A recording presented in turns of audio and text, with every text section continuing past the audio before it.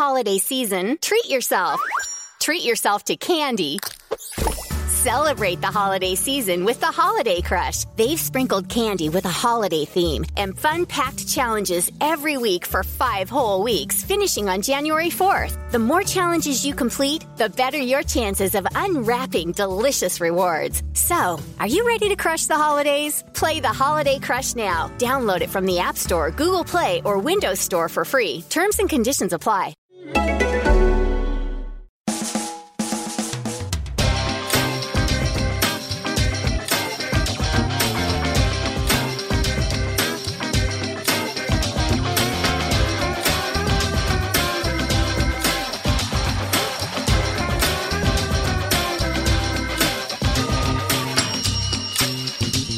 Hello there, welcome to a brand new Arsblog Arscast right here on arsblog.com. How are you? Hope you're well. Thanks for being here as always. Thank you for downloading and listening.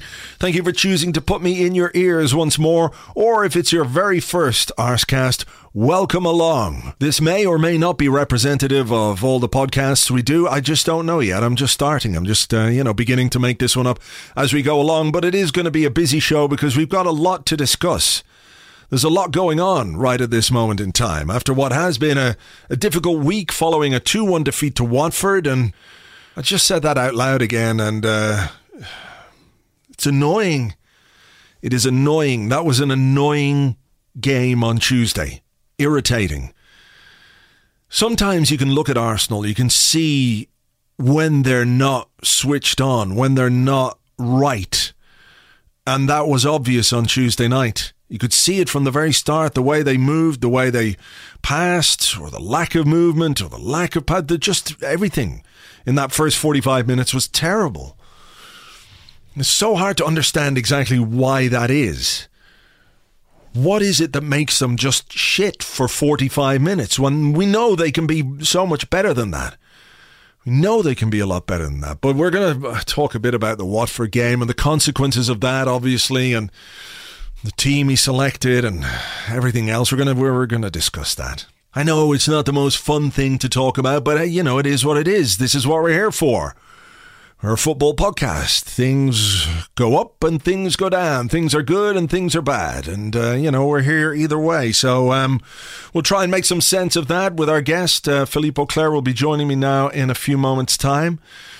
The other thing, of course, we've got to talk about is this weekend's game against Chelsea. 12:30, away from home, pressure's on, Saturday morning.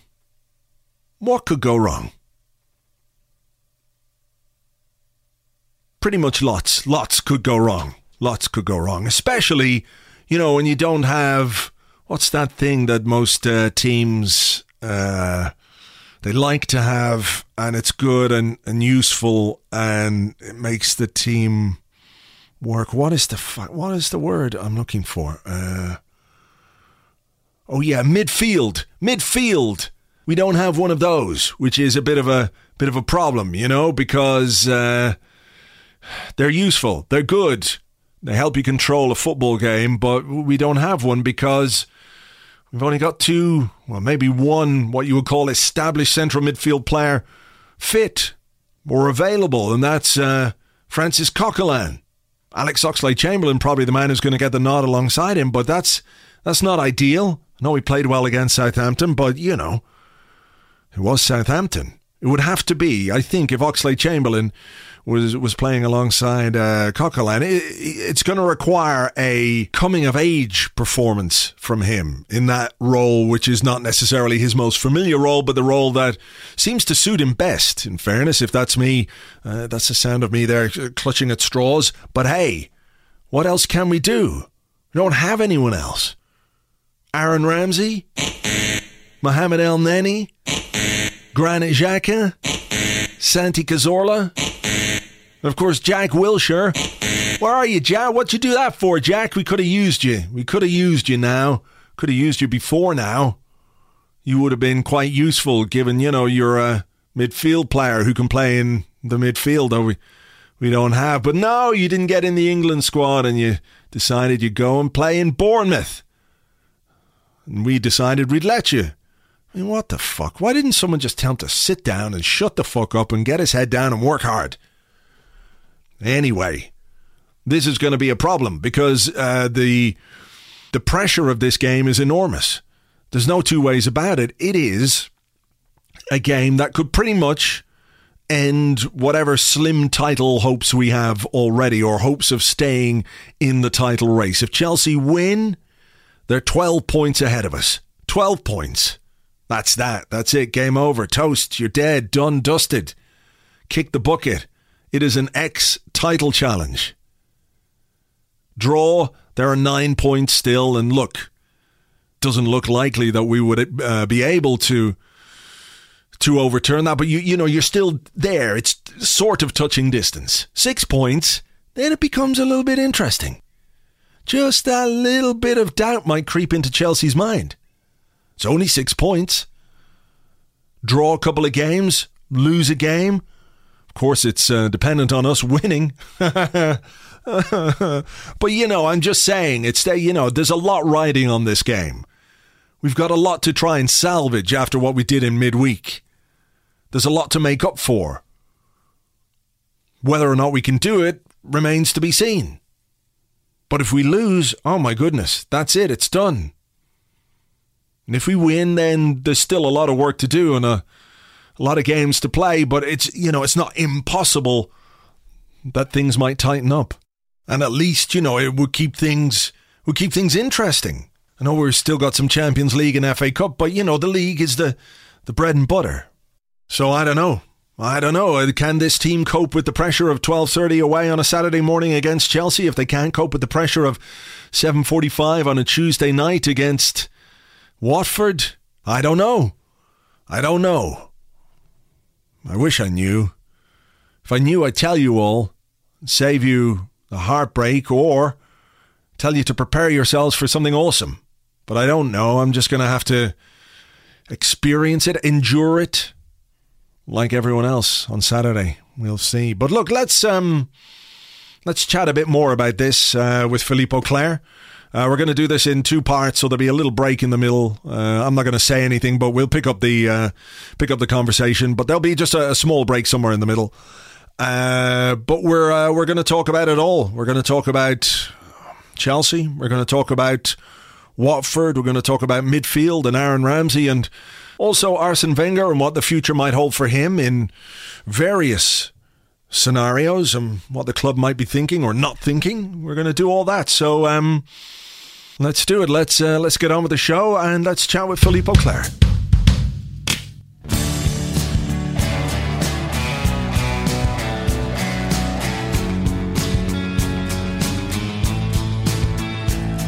Hello, Philippe. Good morning to you, Andrew.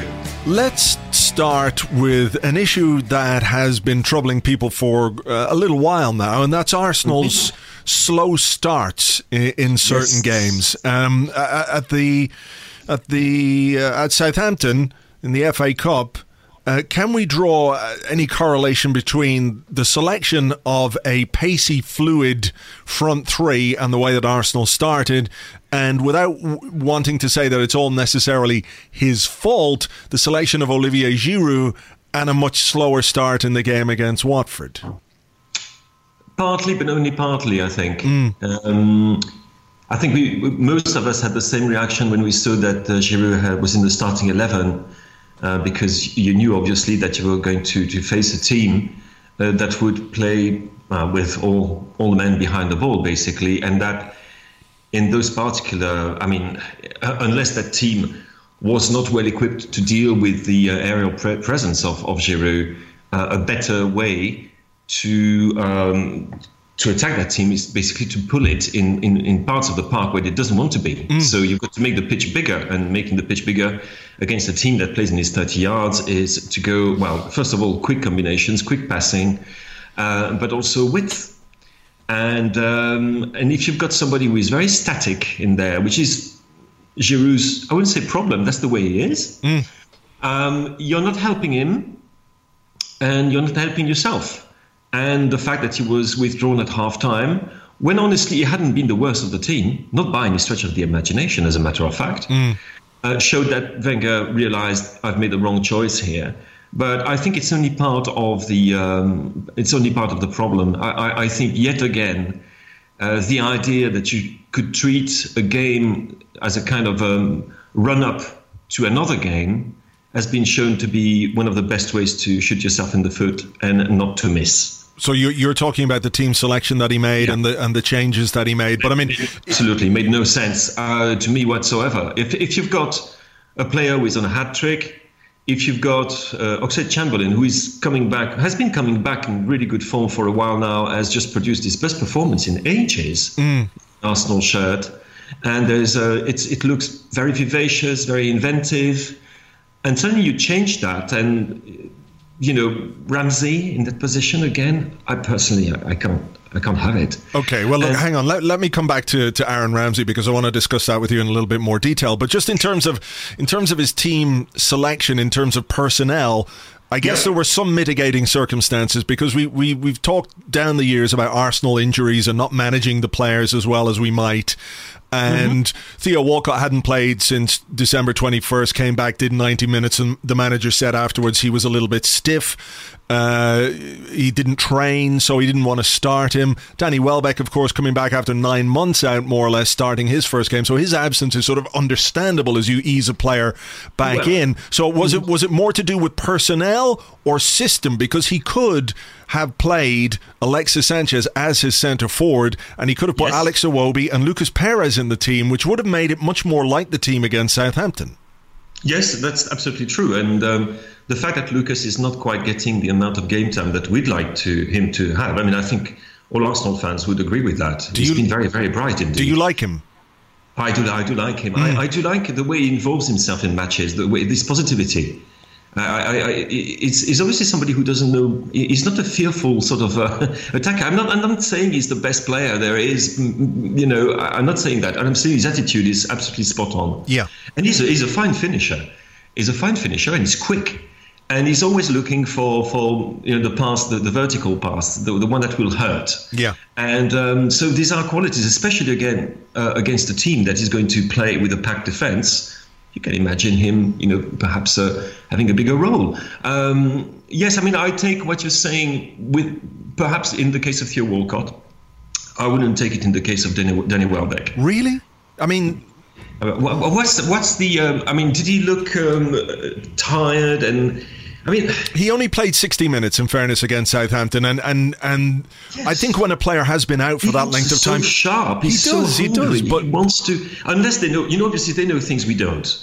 Well, could it be that he was really stiff, 24 hours, 48 hours after the game, and they thought we can't risk him. Yeah. On the other hand, Ramsey pulled out with 20 minutes on the clock, so there you go. Well, there you go. So, look, I think it really is a question of system more than personnel. So why do you think that he reverted to that particular system with Giroud there and with Gabriel as well at right back, when you talk about needing width, and to be fair to him, he tried his best to provide some width, but he's not naturally that kind of a player as a central defender. So I mean, why do you think he eschewed the option of Alexis, Lucas and Iwobi and went for Giroud? Is it like a safety first kind of thing? Does he just feel comfortable with that? Yeah, I think it's a question of comfort. There's also the fact that Giroud has had, his goal-scoring record has been terrific of late. Yeah. And perhaps he was not expecting that kind of resistance from Watford. I think there was quite a bit of it was due to underestimation of how Watford would perform, because their recent run of results had been very, very poor. They'd been dealing with a huge number of injuries. Who can, if you tell me that Younes Kaboul is going to have a great game, I'm looking at you in disbelief. I think he underestimated the threat that Watford posed. But to be honest, I think we're nitpicking here, because the reason why Arsenal lost that game was not because of lack of penetration. It was because they defended, or rather did not defend, for the first 45 minutes, and that the midfield was completely out of position. The runners were not willing enough. They were obviously, put in extremely difficult situations, panic situations, by a Watford team that had barely scored a goal in the previous games. And you know, I'm absolutely frank. I was not at the Emirates on that occasion. I was following another London team playing in Liverpool. But I watched that first half again, and then I stopped there. The Arsenal one, that is, because I couldn't believe what I was seeing. It's just extraordinary to see players out of position to that extent. I mean, if you talk about the system, the big problem with the system for me, even more than the fact that it lacked perhaps the speed up front, was the way it was organized, or rather disorganized, in what I would call the back six in front of Petr Cech. Yeah. The midfield, without Cech, actually, it would have been 3-0 at halftime. Sure. The midfield is certainly a worry at the moment, isn't it? Because very much so. Not just in terms of personnel, but I think what we can say without any real fear of being contradicted is that Aaron Ramsey and Francis Coquelin as a combination is not one that works. It hasn't ever really worked, and the other night, even if it was only 18 minutes before Aaron Ramsey had to go off injured, it didn't work again. I thought there was something quite promising about Ramsey and Xhaka because they seem to complement each other, but Coquelin really only seems to work with Santi Cazorla. Yes. Aaron Ramsey only really works with Granit Xhaka as much as we can tell. So we've got a couple of Goldilocks players there for whom everything has to be just right. We'll come on to Ramsey in a second, but just in general terms, in looking ahead even to the Chelsea game and the midfield options that he's got, how on earth is he going to sort this one? To be honest, it's a question I'm asking myself, because Xhaka is still unavailable. Ramsey is injured. El Neni was injured. And anyway, Egypt is in the final of the African Cup of Nations. Yeah. Because he's a kind of safety first kind of option, and I think he's never really disappointed. He's solid. He's not the greatest midfield player that you will in the Arsenal squad, but no, it's will we see Oxlade-Chamberlain again in a deep role? We might have to. I don't think he's got any other choice. Are there any other options? I mean, I can't think of any others unless you... I don't know. Well, he has spoken about... What else could you do, actually? I'm going through the names in my mind, and I'm thinking, well, what are you going to do? Well, it's Iwobi or Maitland-Niles or Coquelin. It's Coquelin plus Maitland-Niles. one. You can't have Maitland-Niles in the socks against the best team in the Premier League. Listen, I agree, but those are the options that he's got. You know, so it's got to be. It's really only going to be Coquelin and Oxlade-Chamberlain, isn't it?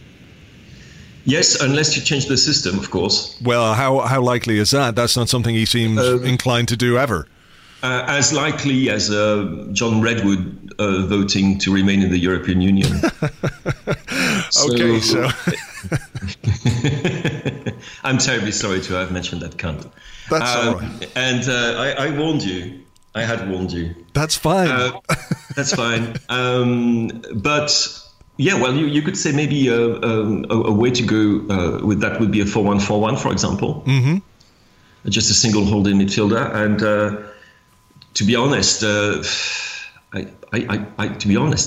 Andrew, I don't know. Yeah. And I think he must be tearing his hair at the moment, wondering, what am I going to do? Yeah. Yeah. I mean, you would have, let's think, I mean, what is the likeliest midfield duo? Coquelin and Oxlade-Chamberlain. Which would mean that Coquelin would have to adopt a far more disciplined approach, perhaps, to his game. Yeah, he'd have to completely be the guy who sits in front of the back four. Yeah, be the sentinel, as they say, and really patrol that area and not move out of it, which he's sometimes tempted to do. He can be quite rash. You know, he looks for interceptions, he looks for crunching tackles in that area, and you miss it. Well, that's it. Do you think that's a job that he might be slightly better suited for, rather than the one which sees him pushing high up the pitch? And you have to assume to an extent that he's being asked to do that job by the manager, to press high up the pitch, to try and win the ball back higher up the pitch, rather than sort of sit as a traditional holding midfield player, because he tends to be much further forward than, let's say, Xhaka or even Ramsey. You look around and Coquelin is the guy who's further ahead, and you would naturally think that those roles would be reversed. So, I mean, is that in his locker to be able to do that if Arsene Wenger says to him, look, this weekend, this is what you got to do? You were talking about the combination with Cazorla. Yeah. Maybe, you have to think, why? Well, when they've been playing together, it worked, didn't it? So if you have somebody who plays the Cazorla role, which is basically the deep lying playmaker, and it's Oxlade-Chamberlain, could work. But again, it's asking a lot of Coquelin, to be honest. I don't think such a responsibility should be put on the shoulders of a player who is willing, of a player who is not perhaps the most disciplined of them all, a bit rash, who is dynamic. And I'm trying as well to think about the way that Chelsea line up. They pose a different problem. They're not Watford. They're not afraid at all to sit back and wait. As they showed again against Liverpool, as they showed against Manchester City. Against the bigger teams, they tend to have I wouldn't say a cautious approach, because I don't think it's caution. I think it's just bloody well organized. But they are very quick to cut out space around the 40 yards and so forth, and then to project themselves incredibly quickly by using the width and the pace of their wing backs.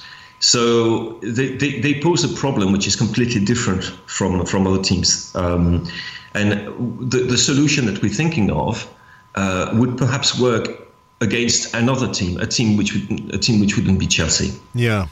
I have to say that I'm not.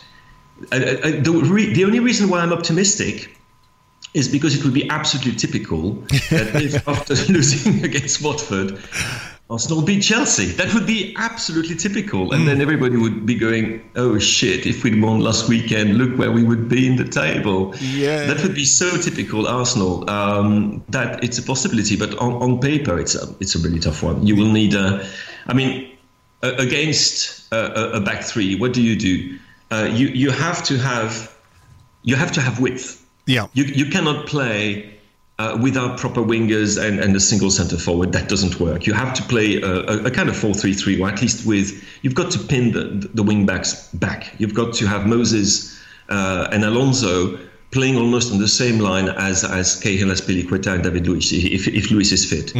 So that means having on the wings players who are quick and players who are genuine wingers and can also beat their own man. There aren't that many like this, by the way, in the Arsenal team. Yeah. Because Alexis Iwobi had a great game, by the way, against Watford. He had a great second half. He really did stand out in that second half. Yeah. He's a young man who looks aggressive and brave and willing to try things. And I think Arsenal lost a lot of momentum when he was moved back into the centre of midfield, to bring on Lucas Perez, which you can understand. But like many of the decisions the other night, it didn't really work out. But Let's talk about Aaron Ramsey for a few minutes. I wrote about him yesterday on the blog. I think obviously he's got issues with his form, with where exactly he fits into this team, and I think to a certain extent the criticism of him is a little bit unfair, a little bit over the top, but it feels very much at the moment like everything that could possibly go wrong to him does go wrong to him. And that when that does happen, we've seen it down the years before with players that there becomes like this critical mass of opinion where it's almost impossible for that player, regardless of how well he does or how well he plays, to turn that around. And of course, when there is that weight, that pressure on your shoulders, it can also seriously impact a player and how he plays. Yes. How do you view what's going on with Ramsey and the way that perhaps the last couple of seasons have gone for him off the back of that absolutely tremendous season in 2013-14? Well, the fact that the player suffers muscular injuries on such a regular basis. And let's set aside the problem of, the medical staff and the way that he's looked after. Let's put that aside. A player who has repeated muscular injuries will be, even if unconsciously, he'll be very careful as to what he does on the pitch in terms of the effort, the sprints, the repetition of sprints in particular, and he will tend to play within himself. He will try to play himself back in, and which is one of the reasons why we haven't seen with Arsenal, and again, there's a problem of system here, but it's not just the system. The Aaron Ramsey we saw with Wales at the Euro, who was so dynamic and so trenchant we haven't seen him. It's not just a question of position and tactical setup. It's also, I think, a psychological problem for the player himself. What is his best position in the team? He is at his best when he can do those late runs in the box, because he's one of the rare midfielders. You wouldn't say that of Coquelin, you wouldn't say that of Xhaka, you wouldn't say that of Elneny, you wouldn't even say that of Oxlade-Chamberlain. He's one of those midfielders who can actually, have the run in the box and score or make the decisive pass. Yeah. But where does he have to play to be able to do that?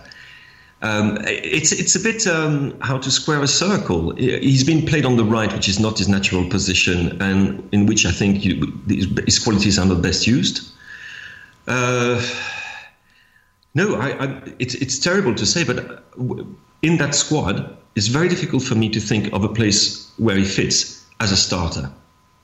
And unless you put it in a number 10 position. Yeah, it's not. By the way, trying to diminish the player or to say, he's rubbish or whatever. No, it's not of that. It's that in the way that Arsenal is set up, it's very difficult to find a way in which to fit a player who has got the profile of Aaron Ramsey, given the competition for places in the three supporting the lone centre forward. And I think against as well, he's not also tactically the most disciplined of players. I think that's fair. That's fair enough. So when you're playing, and if we think specifically about Chelsea, if you're playing against the team which is the best organised in the league at the moment, do you want somebody who hasn't quite got the tactical nous and discipline on the field? Which is why I don't think he would have been considered, to be honest, if he hadn't been injured. So you think at the moment it's all ifs and buts. I'm sorry about that, but it's a question. The fact that you asked the question, the fact that you spoke or wrote at length about him, shows what. Yeah, it's a question we've all been asking ourselves for a very long time now. Does there come a point where the best thing for all concerned is a parting of the ways? Or does Arsene Wenger continue? I mean, there's obviously a reason why Arsene Wenger, as soon as he's fit, wants him in his team, because he sees qualities in Ramsey that he wants. He likes those late runs into the box. He's got a midfielder who can finish, who can create, albeit he hasn't really done that to a large extent for us in the same way as you said that he's done it for Wales. Arsene Wenger obviously sees all these qualities in him and wants those in his team, but can it be a case that by doing that you make things imbalanced and you don't get the best thing for the team and you don't get the best thing for the player? I would agree with every single point you just made. Yes. Okay. Sorry. No, that's okay. All right. Well, let's. Sorry to agree. I am different. The rules for me are different. I watch my team play in a hotel. I am different. My assistant had 6 matches stadium ban. I didn't touch anyone. I am different. Today I was told sit down or I have to send you to the stands. The rules for me are different. I am different. You know clearly I am different. The rules for me are different. Unwanted family guests are like fish. They start to stink after 3 days. So what's the best mattress for them this holiday season? Definitely not a Nectar. Then they'll never leave. Flip those fish your old mattress and put your human body on a Nectar. Prices start at just $499, and you get $399 in accessories thrown in, a 365-night home trial, and a forever warranty. A fresher deal than your mackerel-y mother-in-law, right? Go to NectarSleep.com today. This holiday season, treat yourself. Treat yourself to candy. Celebrate the holiday season with the Holiday Crush. They've sprinkled candy with a holiday theme and fun-packed challenges every week for 5 whole weeks, finishing on January 4th. The more challenges you complete, the better your chances of unwrapping delicious rewards. So, are you ready to crush the holidays? Play the Holiday Crush now. Download it from the App Store, Google Play, or Windows Store for free. Terms and conditions apply. All right, let's look at the title race itself. And obviously this weekend's game against Chelsea is one that could essentially end Arsenal's involvement in it. They're very much hanging on. And I think everybody else, you know, it's overlooked, is just about hanging on to Chelsea, because while there's some equivalency between Arsenal, I mean, Arsenal, if you look at the table, are doing better than Liverpool, they're doing better than Manchester United, Manchester City, they have the same points as Tottenham. So that group of teams is really, really tight. And yes, the thing that makes this season, I guess, frustrating is that there's one team that is stand out better than everybody else. Or other teams which are not firing on all cylinders and have all gone through weird patches and strange patches. And the question is, to do anything, you've got to put together strings of results, and that every time that it looks like it was going to happen, because we shouldn't forget, before that defeat against Watford, actually it was 4 wins and a draw in the previous 5 games. So that was good.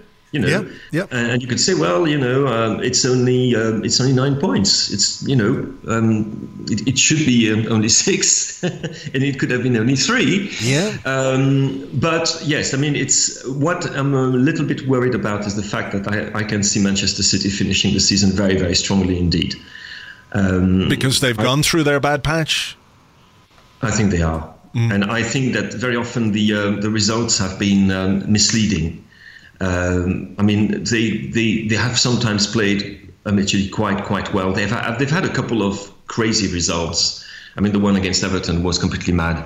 I think Everton had 4 shots on goal and scored 4 times, and they were great on the day. But I don't think you're going to see that Manchester City very often. I was very, very impressed with them when I saw them against Spurs, I must say, and that was a very, very high level game, and I cannot see Spurs putting the foot off the pedal. It might be that Liverpool, you know, carries on as they are at the moment. Only got 3 points out of 12, so that's encouraging. United are now three draws on the trot. That's very encouraging and very funny. It might be okay. And maybe the fact that we have a team in Chelsea that is so much above the others might make us a little bit overcritical. But then again, Andrew, I look at the squad. I look at the squad at the beginning of the season, and I'm thinking of the games which have been lost, starting with the one against Liverpool. And I'm thinking there's no way this team should be where it is right now, have this number of points. I mean, it's 2 points per game. That's not good enough for a would-be champion. No way. And it's not because the others have been underperforming that, what does it mean that Arsenal has been underperforming as well? Yeah, I know. I'm sorry. No. I'm fine. I mean, I think it's a reasonable point. Where do you think, stepping back from it, let's say Arsenal finish the season second and end up 9 points behind a Chelsea side that have got, close to 95 points. Let's say that. I'm biting your hand off right now. No, I know. Okay. Objectively, if you were looking at that, you would say that's not bad. Because only one team can win the league, and the team that's won the league has played amazingly well, and they deserve to be champions. Even if, let's say, Arsenal do what they did against Leicester last season, beat the champions twice, there's a little trophy for us, etc., etc.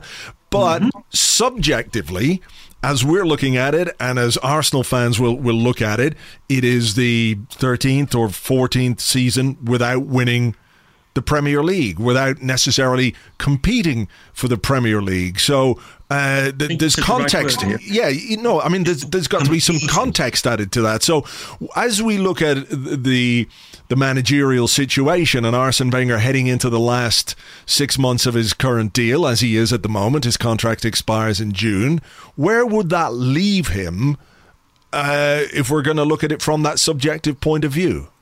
From a subjective point of view, from a subjective objective point of view, he's going to stay, right?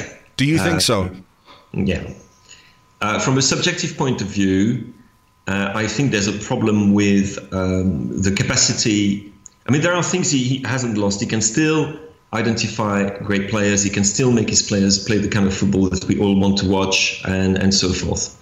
The recruitment I mean, we're still out on Xhaka. We're a bit disappointed, but by and large hasn't been crap. Let's be fair. There's been some very good additions to the squad over the past few years. Yeah. So I think that side of it is fine. Tactically, he'll never change. We know that. He's not, even though he's now surrounded with this team of analysts who feed him extraordinarily precise statistics about this, that, and the other, he's not going to change. We know that. But what is a problem for me is the fact that it's not just not competing, it's the way in which you don't compete. And I'm thinking, well, the first 45 minutes against Watford. I'm thinking about the draw against Bournemouth. I'm thinking about the win against Burnley. I'm thinking about the defeats against Manchester City and Everton. And I'm thinking there's a mental block here, or rather there is not, obviously, the capacity from the manager to raise his squad mentally, psychologically for the occasion, or during a game when things suddenly don't go that well. There's a lack of reactivity in that team unless it's too late. It just about worked against Burnley, but that was a bit of a fluke. Let's be absolutely fair about that. Mm-hmm.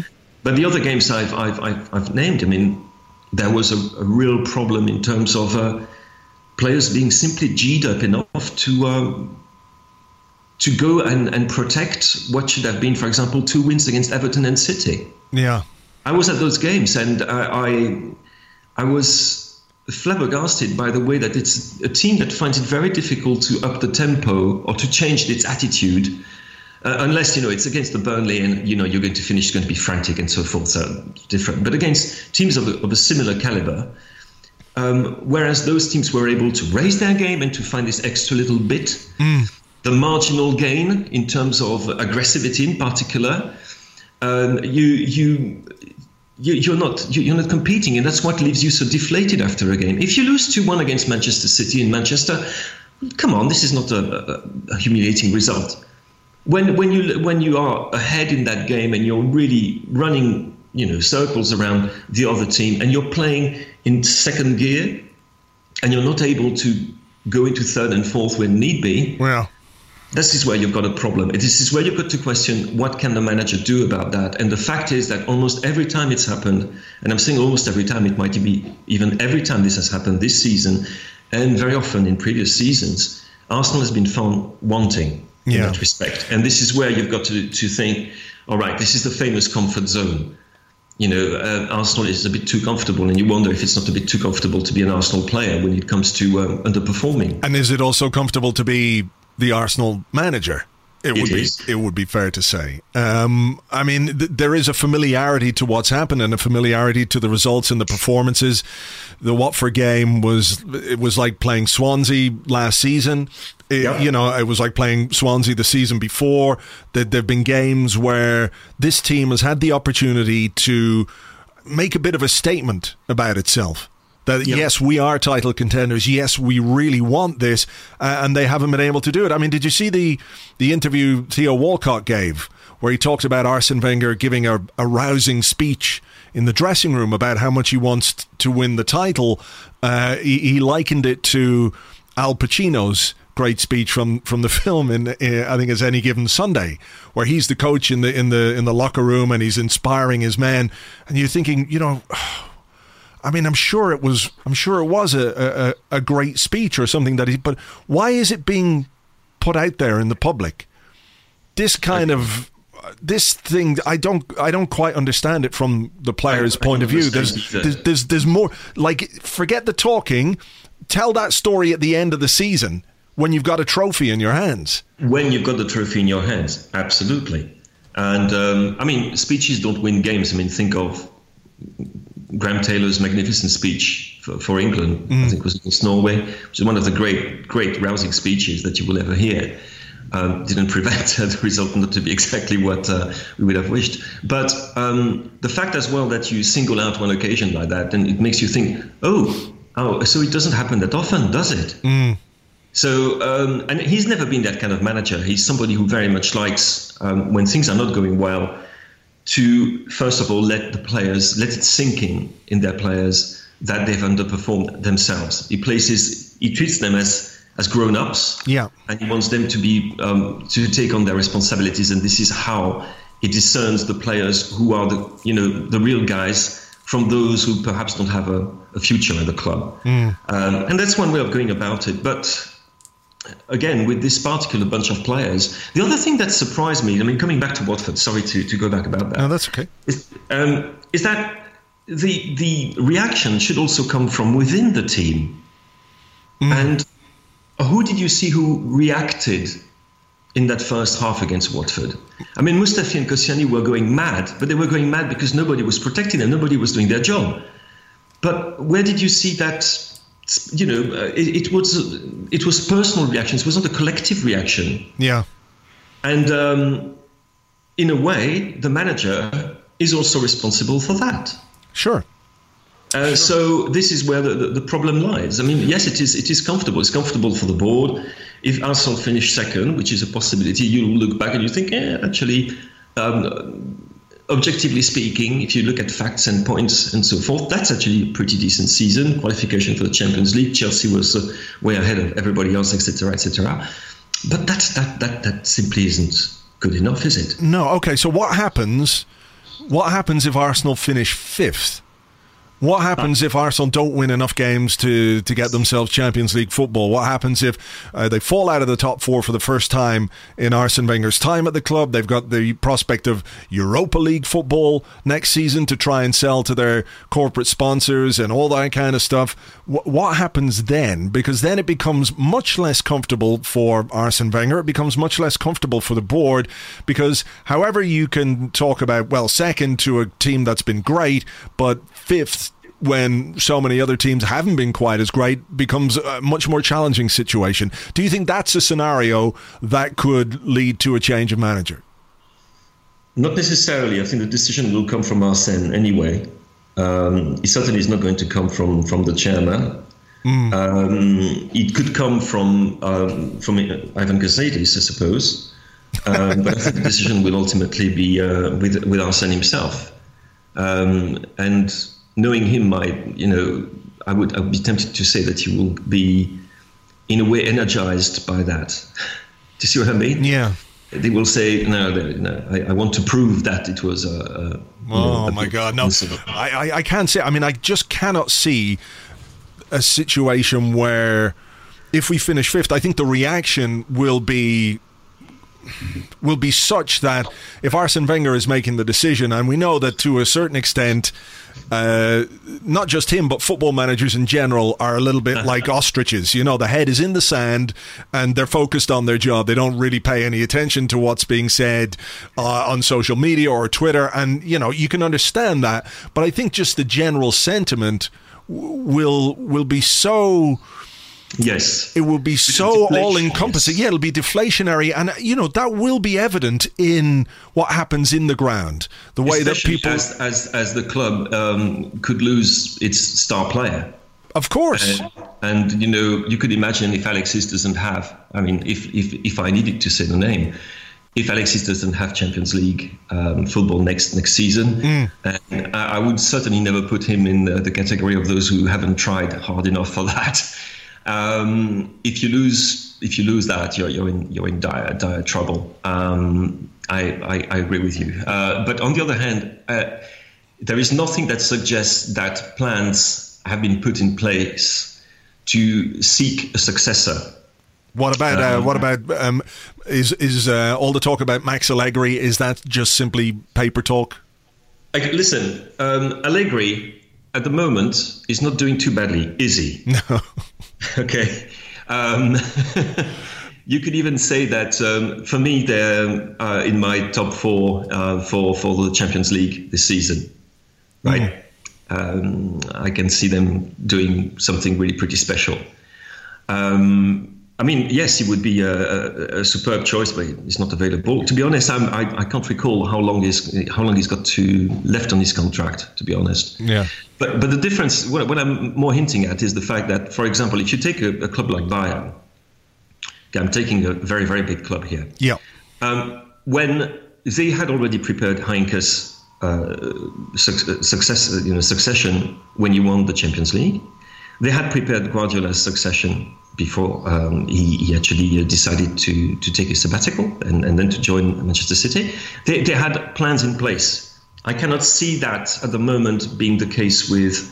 Even Chelsea had actually made a lot of work. I mean, the Conte had been. They had him in his sights and their sights a long time before he signed the actual contract. Yeah. And I don't see that. It's not the way that Arsenal have been functioning. To be honest, I don't know the way Arsenal have been functioning, because when you've got a manager in place for 20 years, it's a kind of thing. It's a kind of mental mental situation in which you simply don't know what it's like to change a manager. Yeah. Nobody in that club knows what it is to change a manager. That's a really good point. And therefore, who do you turn to? Do you turn to David Dein? Josh Kroenke can pick the next manager, clearly. Bob Bradley. Josh Kroenke, of course. But you need to have the know-how within the board and so forth. And the only person perhaps who has this know-how, who knows this profession well enough, is Arsène himself. Yeah. Again, in a game of ifs and buts, there are so many things that seem to point towards a continuation of the present regime, unless Arsène himself decides I've gone as far as I possibly could, and puts into practice what he said many times before, which is, when I feel that I'm no longer able to manage that club at the level at which it should be managed, when I don't think that I've got it in me to prepare my teams and motivate them as I did before, this is the moment when I'll decide to stop.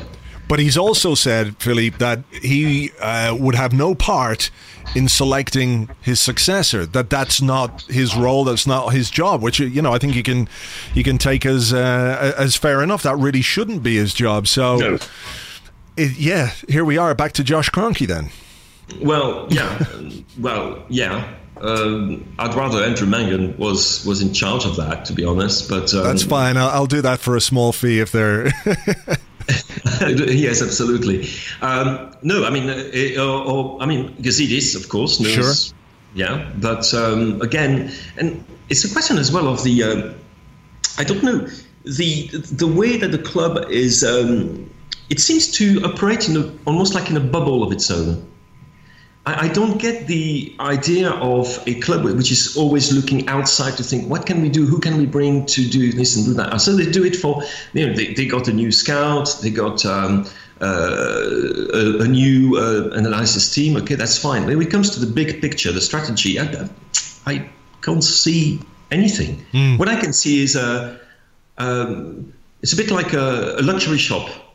On a high street or somewhere in Knightsbridge. It's doing very well. It's doing good business. It's got a faithful custom, but it will never look outside to open another branch. You see what I mean? Yeah. It's very. Arsenal seems to be very closed on itself. You don't get this feeling that.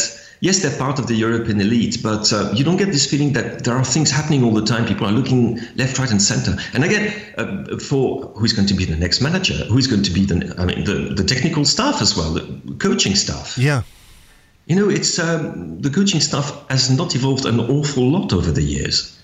Nor the structures, of course. When you have a man in charge for 20 years, when you look at the way that modern coaches operate, they need structures around them that modern managers don't really do. Like Arsene Wenger does a lot of the work that you would have to get staff or new recruits in to actually do to help support a new coach. So it's well, he is the coach, the manager, and the sports director. Yeah, all in. Yeah, that's too many.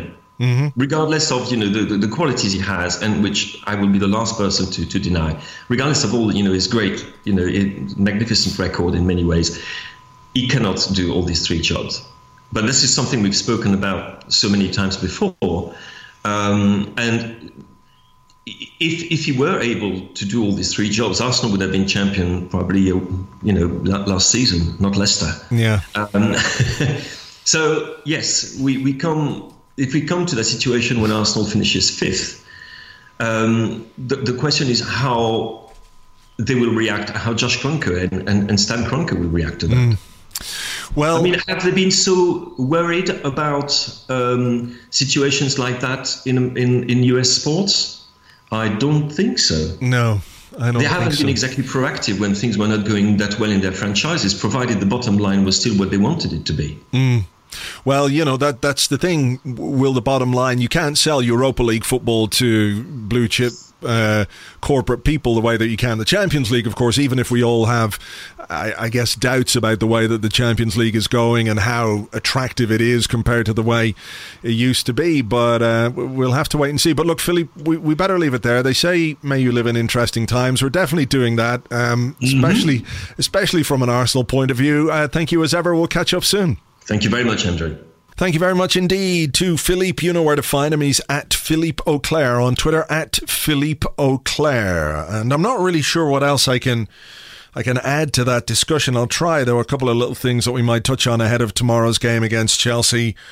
The midfield obviously is going to be the important thing. How he manages to find a blend or deal with the absence of so many good players, or, put together a duo who haven't really played together before and we've no idea whether or not they're going to work together. That's obviously going to be a massive issue for him. But, you look across the rest of the team, there's a lot of quality in there. Back four should be solid. A very experienced goalkeeper. Hector Bellerin back in at right back will make the team better and hopefully go some way to stopping Eden Hazard if he's playing. There was some talk of him having a hamstring injury, but I'm not 100% sure on that. Mesut Ozil, hugely creative. We need him to do it in a big game. And up front, you're looking at him selecting Alexis Sanchez as the main striker. That, for me, is going to be the key thing. That is what will give us a chance to win this game. Who he picks alongside him, I'm not sure. I think it's going to be Iwobi because he was so good the other night. Iwobi +1. Will it be Welbeck? Will it be Walcott? Will it be Lucas Perez?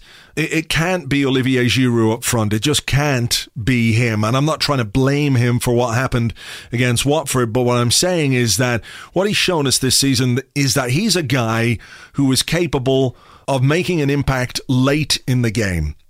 He has done it numerous times this season, and when you think back to the Watford game in the last 20 minutes, you're going, you know what we could do with right now? We could do with a like Olivier Giroud kind of player coming on. That guy where we can look up and at least put some balls in there and try and win second balls off him, cause a bit of chaos in the box. But of course, he'd already gone off because either he was injured or, the manager wanted to change things.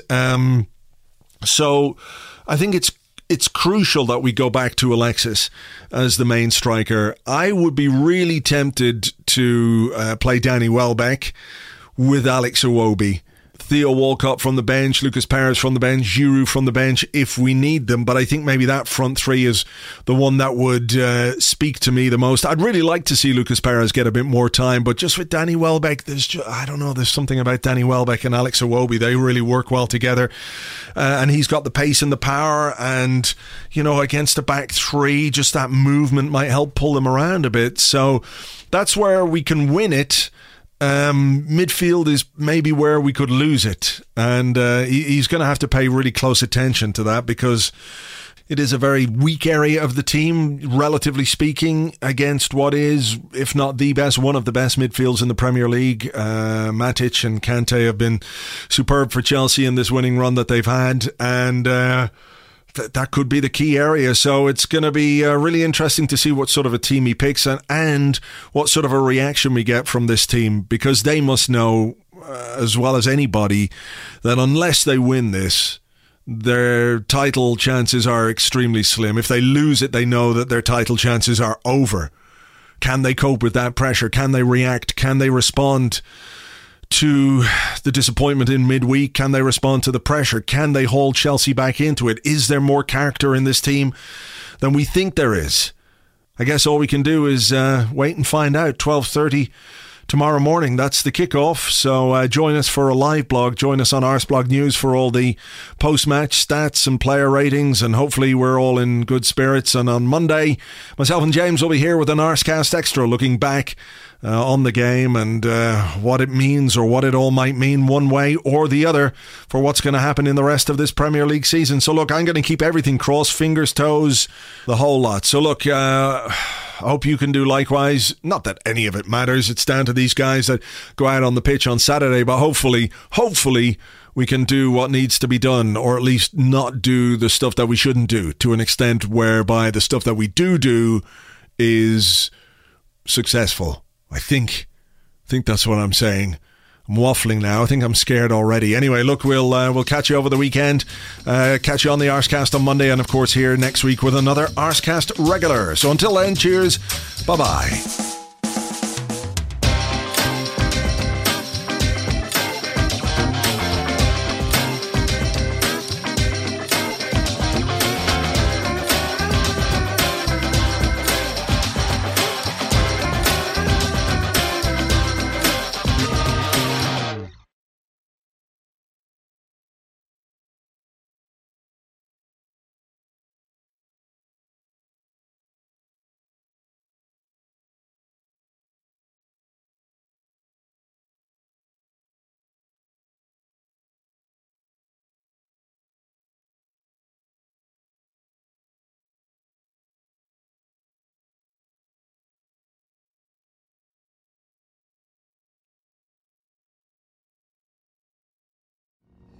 Underestimate the power of the dark side. If you will not fight, then you will meet your destiny.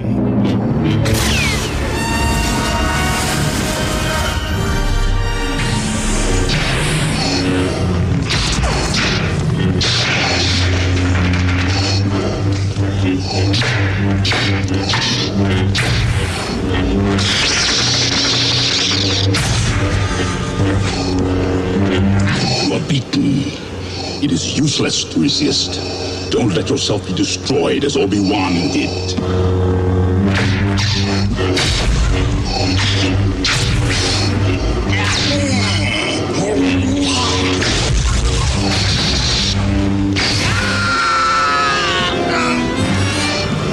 Don't make me destroy you. Oi, Vader! You've only cut one of his fucking hands off, mate! Where's that killer instinct? Sort it out, mate! What the fuck is going on here? He's filming himself at the cinema. What an absolute fucking twat. Strength. We can end this destructive conflict and bring order to the galaxy. I'll never join you! Come with me. It is the only way.